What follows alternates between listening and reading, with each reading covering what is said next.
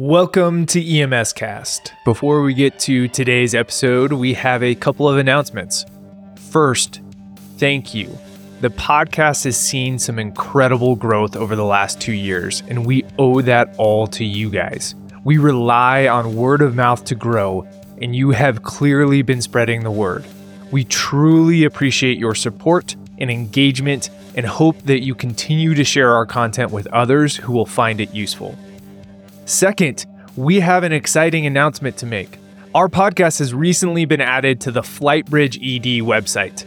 FlightBridge ED is a fantastic platform that offers a wealth of educational resources for pre-hospital and critical care transport professionals. We're super excited to be included in their collaborative creator network. We encourage you to go check out their website at flightbridgeed.com and explore all the other valuable content they provide.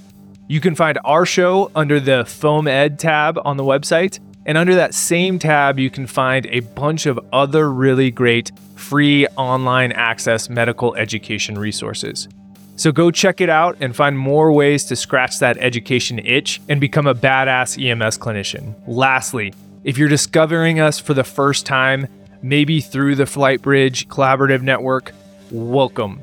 We're thrilled to have you a part of our community of growing like-minded pre-hospital providers who are striving for excellence in the field of pre-hospital services. Will and I are incredibly passionate about this. Twice a month, we strive to bring you the highest level education out there for providers on the front lines. We want you to learn 1, 2, or even 3 steps past what they taught you in the classroom. You are the first line of defense and the first line of treatment, so you should be trained like it. You should feel prepared to handle whatever comes your way. That's what we're here for, to feed you that training so that you can go into your next shift with confidence and expertise. If you listen and enjoy our podcast, please help us spread the word by recommending us to your friends, colleagues, followers, and anyone else who could benefit from our content. Your support means the world to us, and you're the reason we do what we do. As always, you can check out additional content on our Instagram at EMScast, and check out the supplemental blog post to each episode on our website, emspodcast.com. That's emspodcast.com. And continue to reach out to us. Let us know your questions and feedback. You can always connect with us on Instagram or email us at ross@emspodcast.com and will@emspodcast.com. Now let's get to this month's episode. Here you on 8. You on 8. Okay, you're clear. Stand by for your base.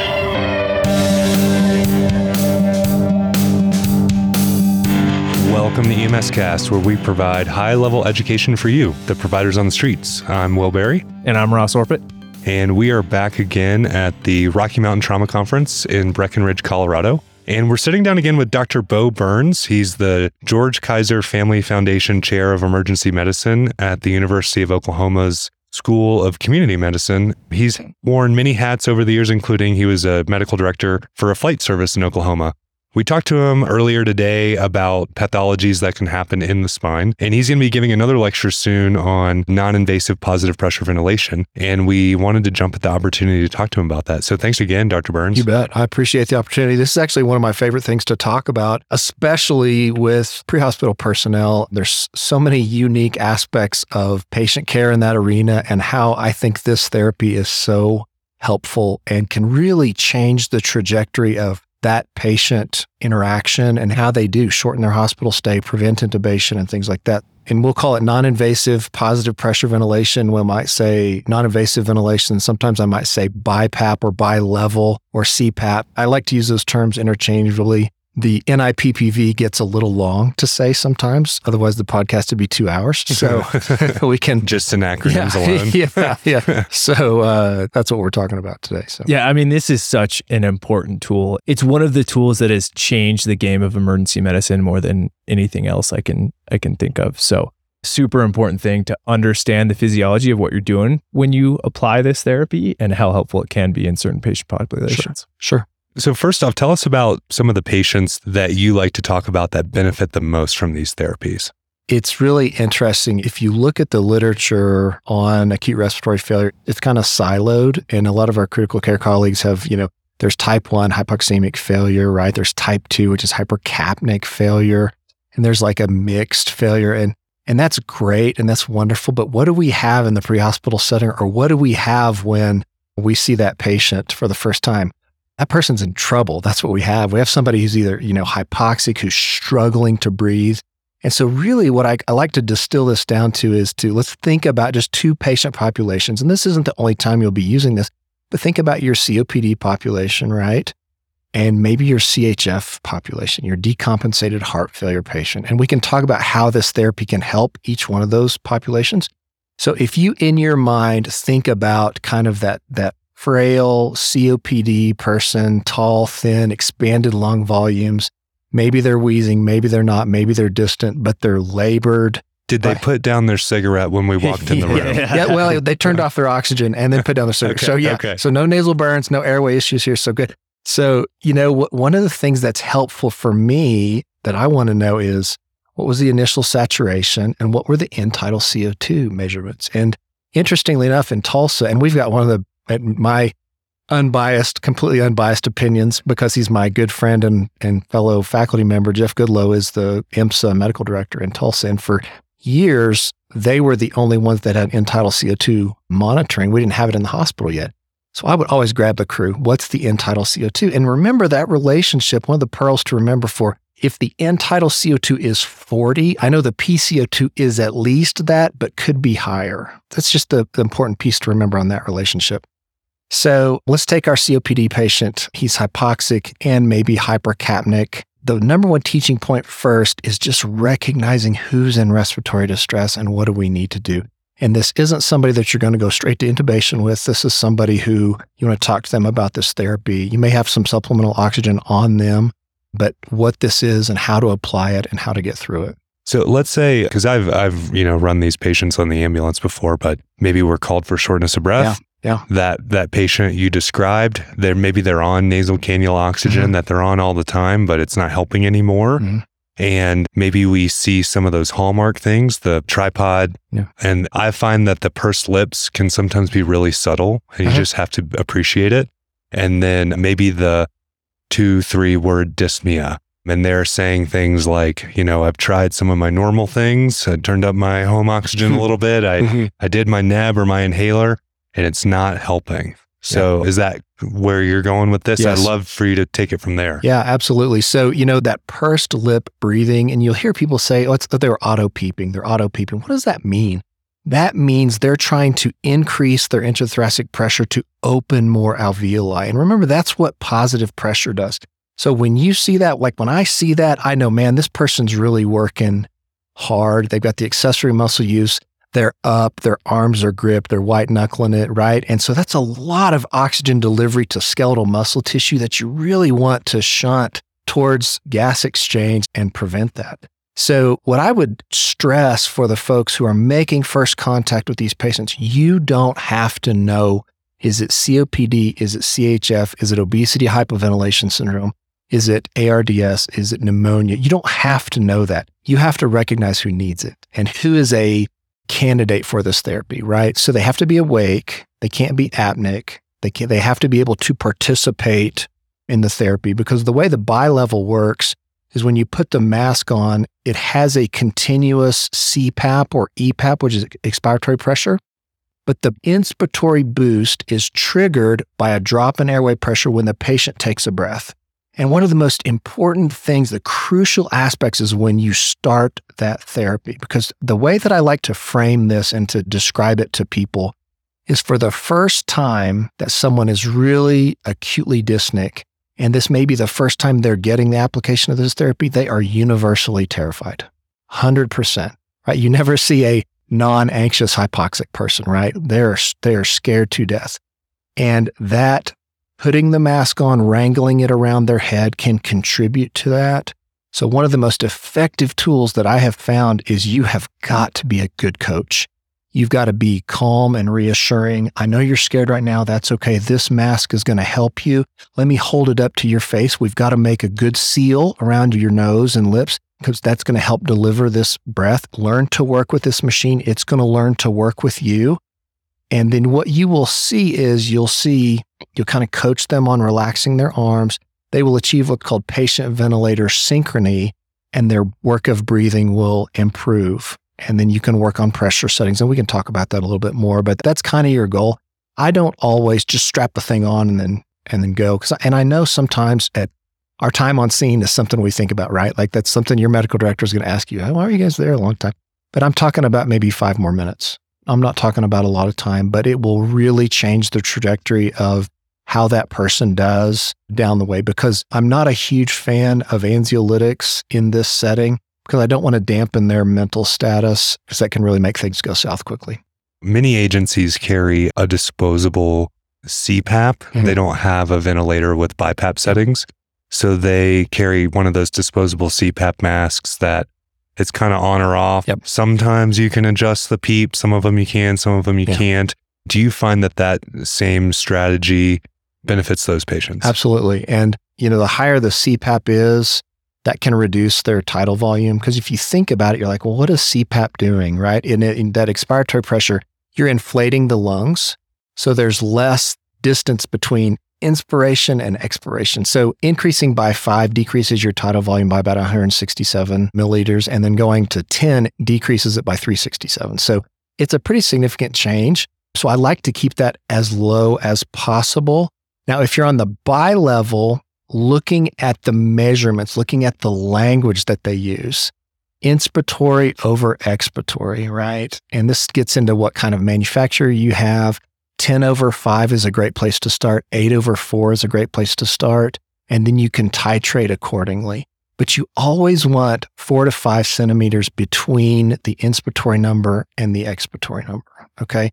Some pre-hospital vents have a setting, they'll come in and say, well, we got him at 5/5. And so it's like, what does that mean? So that's 5 of pressure support and 5 of EPAP. And so just to get everybody on the same page from a vernacular standpoint, the pressure support is the difference between the inspiratory and expiratory pressures. So really what you're saying is 10/5. So it's just to kind of get everybody on the same page.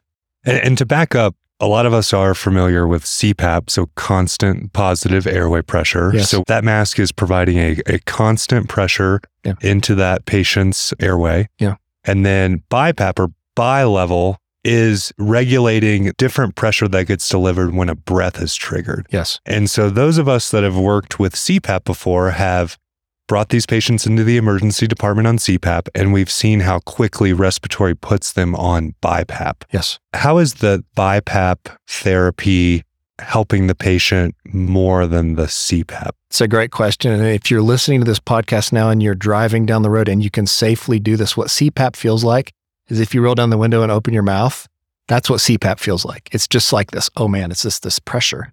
And the idea behind the inspiratory boost is that's going to help you inflate your chest to increase your tidal volume.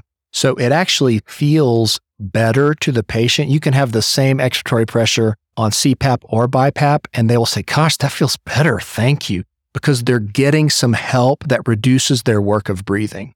And so if you think about, back up just a little bit, let's really simplify things down to the nuts and bolts of what we're doing.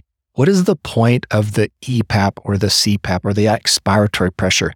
That's what you're addressing when the person has saturation issues. I'm trying to recruit alveoli. I'm trying to open them. So that's what that expiratory pressure is going to do to help increase their saturations. Okay, what about if they have a PCO2 problem? I'm going to increase their inspiratory pressure because I need to increase their tidal volume. It fascinates me. Every time I talk to a group of students or learners, everyone always wants to touch the I to E ratio. Don't touch it. Quit messing with it. If you'll address these inspiratory, just remember inspiratory for PCO2 and expiratory for PO2 or hypoxic issues, that will help you kind of go, okay, that's going to help me understand what parameter to adjust to address what the patient needs. And you'll have that in the pre-hospital setting with your end-tidal CO2 and your pulse ox. Great. So talk through that with us with a patient. If you have the ability to control these parameters, how do you titrate them to specific patients? Let's take our imaginary patient with COPD, and let's say his SATs are 90. That might be good for him. Right? So let's start him at 10/5. And the one things I always talk to them about, hey, is this your first time on this? Have you had this before? And if they're like, yeah, give me the mask. Okay, great. We can skip the coaching part, right? So then what I'm going to do is I'm increasing their inspiratory pressure to start generating some good tidal volumes. And The number that I kind of have in my head is around 350. If I can't generate a tidal volume of 350, that's probably not going to work very well. So I start low, 10/5 or 8/4, and then I increase usually the top number that will help. So I have a slide in my presentation, in the folks with higher BMIs, what you're fighting against is that diaphragmatic excursion. So patient positioning is going to be really important. We always want to sit these people straight up, but think about a third trimester pregnancy. Like if you're sitting straight up, that diaphragm doesn't have a lot of room to move. I like to lean these folks back about 45 degrees, and man, that'll stretch out and you'll see an increase in their tidal volume. So if you think about the mechanics of how bi-level is distributed, it's the same pressure, but their tidal volume will vary because that is driven by the patient. So you'll see that. You'll be like, I'm at 12/5. That says 375. That says 400. That says 500. That says 475. That doesn't make any sense. That makes perfect sense. That's what I expect all the time, is that variability in the tidal volume. What about bronchodilators with this therapy? Oh yeah, sure. You hear some wheezing, give them a bronchodilator. That's fine. That's totally fine. I'm totally on board with that. Now, so let's talk about what happens. Like, what's the physiologic effects of this? We're doing this. They look better. What's happening, right? Let's think about preload and afterload. And you might have heard somebody, maybe one of your preceptors or one of your, I don't want to say older, more vintage colleagues you work with say, yeah, it mops the lungs dry. Just dries them out. If they're in pulmonary edema, it dries them out. What does that mean? That doesn't make any, well, I want to know what that means, right? We're scientists. So I'm putting this pressure onto the patient. It increases their intrathoracic pressure, okay? So there's a decrease in preload. I expect a drop in blood pressure, especially somebody who's maybe volume depleted. You take that COPD patient that's been at home, increased respiratory rate, not eating, not drinking, they're dry. I expect their pressure to drop. Give them some fluids. That's okay. We've decreased preload. We decrease afterload. If you think about your decompensated CHF patient, maybe that flash pulmonary edema, patients are scared to death, right? Blood pressure's 200. They're short of breath. That's almost always pulmonary edema, right? Until proven otherwise. You're putting a pressure blanket when you have this therapy on them around their left ventricle. So the pressure difference inside the left ventricle and outside in the thoracic cavity is decreased. So their ejection fraction can increase by 10 to 15%. So you're actually moving them out of the decompensated heart failure curve to a more efficient state of operation. And man, they're like, oh, wow, this is great. I actually feel a lot better. Yeah, that was a big concept for me to grasp was, a normal inhalation is a negative pressure operation, right? So that air comes into our mouth, down our trachea, into our lungs. The volume is expanded, negative pressure is created, and air comes in. When we start introducing positive pressure into that system, we completely alter the atmosphere, for lack of a better word, inside their chest. Sometimes super beneficial to the patient.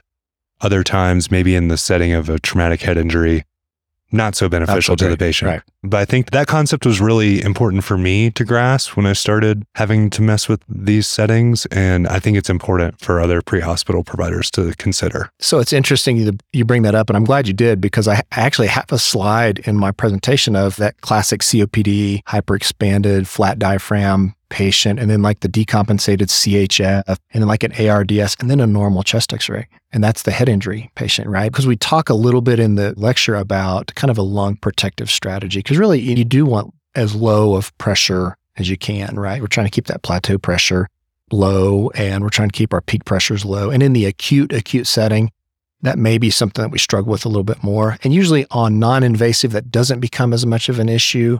But on your, like say, for instance, your head injury patient, usually they're really easy to oxygenate and ventilate, unless it's a multi-system trauma patient. But for the purposes of kind of my lecture tomorrow, I talk a lot more about just what we see probably a lot more, which is kind of that type 1 and type 2 and mixed respiratory failures. So understanding that change in physiology that you're causing with the non-invasive, are there any patients that give you pause where you think, maybe this isn't the right therapy for these patients, or maybe it's not even due to the physiology, but something else that would... I talked to you guys a little bit about before this. I have this kind of fun little rant I use on my lecture, and And everybody that I worked with, all my former residents and all my former AirVac colleagues heard this as well. But, no one needs a non-rebreather. And everyone always like wrinkles their eyebrows in the audience when I say that. So, you think about if somebody has that much of an oxygen requirement, they probably are needing something else. And that's the leap I want you to make clinically in your mind is they are going to need either positive pressure or bronchodilation. Was it diuretic or is it something like that? So the person who may not be a good candidate is maybe that person whose PCO2 is 100 or 110, and they're so somnolent that they are just completely out of it. Now, that being said, I have BiPAP'd some of those folks. You can set the rate on the BiPAP. It's almost like a BVM then, but I also don't leave the room. I don't leave the room. I'm there with them the whole time. I've got my intubation stuff set up. And as you guys know, in the busy practice of emergency medicine, you can't always do that, right? There's always 10 things going on. But if I can be there and I can prevent that person who I know is going to be a challenge to extubate, keeping them off the vent, that's a pretty big deal. Other ones you can't. They've got to be able to participate, not post-code, not apneic. I'm really hesitant on overdoses or if there's a high aspiration risk. Relative contraindication in later stages of pregnancy, and that's because of lower esophageal sphincter tone. It doesn't have anything to do from a respiratory standpoint. Does decreased blood pressure give you pause at all? I know that it's going to decrease more when I use it. So let's say, for instance, let's talk about a septic patient. I might use non-invasive as a pre-oxygenation therapy with full intent of the expected clinical course of this patient is they're going to require intubation because I want to shunt that oxygen delivery. I want to take their work of breathing out of the picture, especially in the setting of lactase 4, severe septic shock, and things like that. But the really hypotensive patient, I do have some pause for the long-term use of non-invasive ventilation because that may not be the right candidate. Now, what's interesting is sometimes we'll have these patients kind of like that, and we feel good because we're saving an intubation, right? Like we don't want to intubate this patient. And then critical care comes down and goes, yeah, they're going to need to be intubated. You're like, dang it. But it doesn't mean you did anything wrong. They have the perspective of being able to look at what they know that patient's probably going to look like tomorrow or the next day, and they're going to do this now and just get it done. Yeah. And I love that piece you said before about the mental status. I've said this before that, a decreased mental status is certainly a relative contraindication, but I think it's more of a safety concern in the emergency department. When you're in the back of the ambulance, eyes on the patient, ready to act if they vomit, it's maybe less of a concern and maybe you can try it. Maybe not. Maybe they are too far gone and you need to proceed down your algorithm, but maybe it is something you could try if you have eyes constantly on that patient. Well, and the truth is, and one of the reasons I really like it is a great pre-oxygenation therapy, right? Like you can deliver 100% FiO2 at positive pressure. That's a heck of a lot better than I can do on my own. Absolutely. One thing I wanted to ask you about, in my experience, these patients, they need some time on the therapy, which I think to a pre-hospital provider can honestly be a little scary because they're in acute distress. You've initiated this therapy. You want it to work right here, right now, right. But it needs a little time. Can you speak to that? What's happening? Yeah, and that's a great question. I always make the joke that slow IV push with ketamine in the ED is like 2 seconds versus the normal, right? Yeah. So we do have a very compressed time frame and we want things to get better, right? So they're not going to be normal and they're not coming off this therapy. And I can tell you my practice for as long as I've been using non-invasive, and I use it a lot, and all of my residents know how to set it up. We don't ever want to wait on our respiratory therapist. That's one of the things you learn when you're a student is you learn how to set this up. No one cares if you can explain the Frank Starling curve to the patient who's decompensating. Like, hook up the dang machine and help them. I never take someone off non-invasive that our EMS colleagues have started. Never. I keep them going. The shortest I've ever had is probably 2 or 3 hours. And some of them do get to come off, but most of them do not. Don't expect them to be looking great by the time you show up. And that's pretty normal. Just because of the physiologic derangement that is present at that time is such that it's going to take some time, some therapy, some diuresis, some recruitment, some oxygenation. So really what I think, if I'm in the back of the truck and I'm with this patient, what am I watching for to know that things are improving? Look at their mental status, look at their work of breathing, look at their saturations. So COPD. Is their saturation coming up? Is their end tidal coming down? Is their work of breathing getting better? Are they relaxing their grip And I constantly ask people, and I always tell the patients, you don't have to talk. You don't have to talk.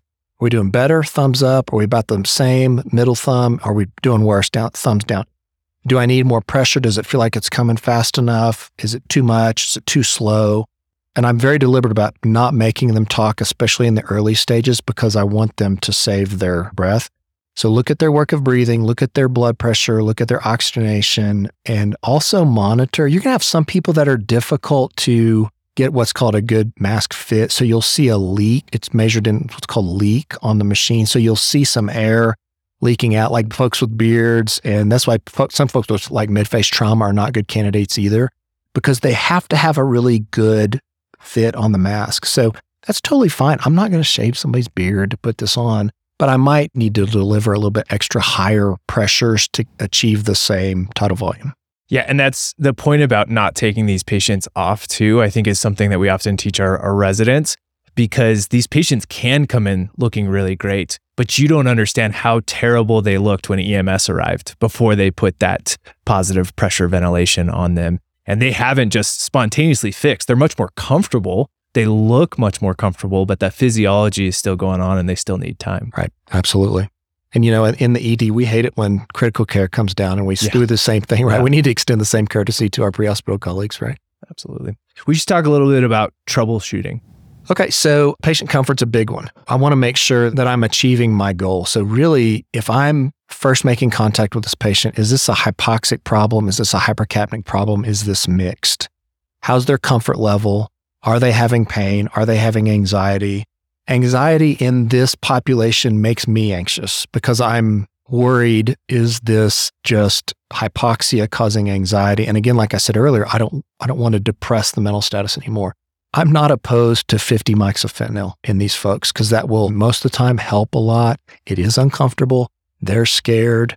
That's going to help calm them down just a little bit. And the nice thing about it, as you all know, as everyone knows that's listening to this, it's a really short-acting agent. You're not giving them hydromorphone or anything like that. But from the machine standpoint, ask them if they're comfortable. What can we do to change the settings? How's the mask feel? Because sometimes that can be uncomfortable too. And I really think just talking to them a lot about how are you doing with this, and it's going to help kind of calm them down. And you really do kind of have to get a little close with them, especially on the first time folks, and they'll say, I don't like this. I don't like this. Listen. And I tell people right up front, I know you don't like this and that's okay. I need you to work with it. This machine right now is helping keep you off the ventilator. And you don't say it in a negative way or you're in trouble way, but that usually gets traction with people because they're like, oh, now I know why you're doing this. Those providers that do have BiPAP available to them, you talked some about some of the initial settings and parameters that you consider. Yeah. Does that change in your mind for COPD versus a CHF patient? A little bit, maybe. So for instance, my standards, I start about 10/5. I'm in there, I'm messing with that thing immediately. Sometimes the respiratory therapist asks the resident, what settings do you want? And they'll be like, settings do you want? But 10/5 is great. But just remember, to go back to kind of review what we talked about a little bit earlier, if you're trying to attack that tidal volume, on the COPD patient, I'm much more likely to increase my inspiratory pressures. And I don't think I've ever gone into anything over like 20, but I'm going 12, 15, 16, and I'm looking at that tidal volume and I'm looking at that patient for work of breathing. There's a setting called the rise time, and it usually on like the Philips ventilators, it goes from 1, which is like almost like a jet ventilation, to a 5, which is super slow. So I ask patients, does this feel like it's knocking you over or do you feel like you're having to pull it?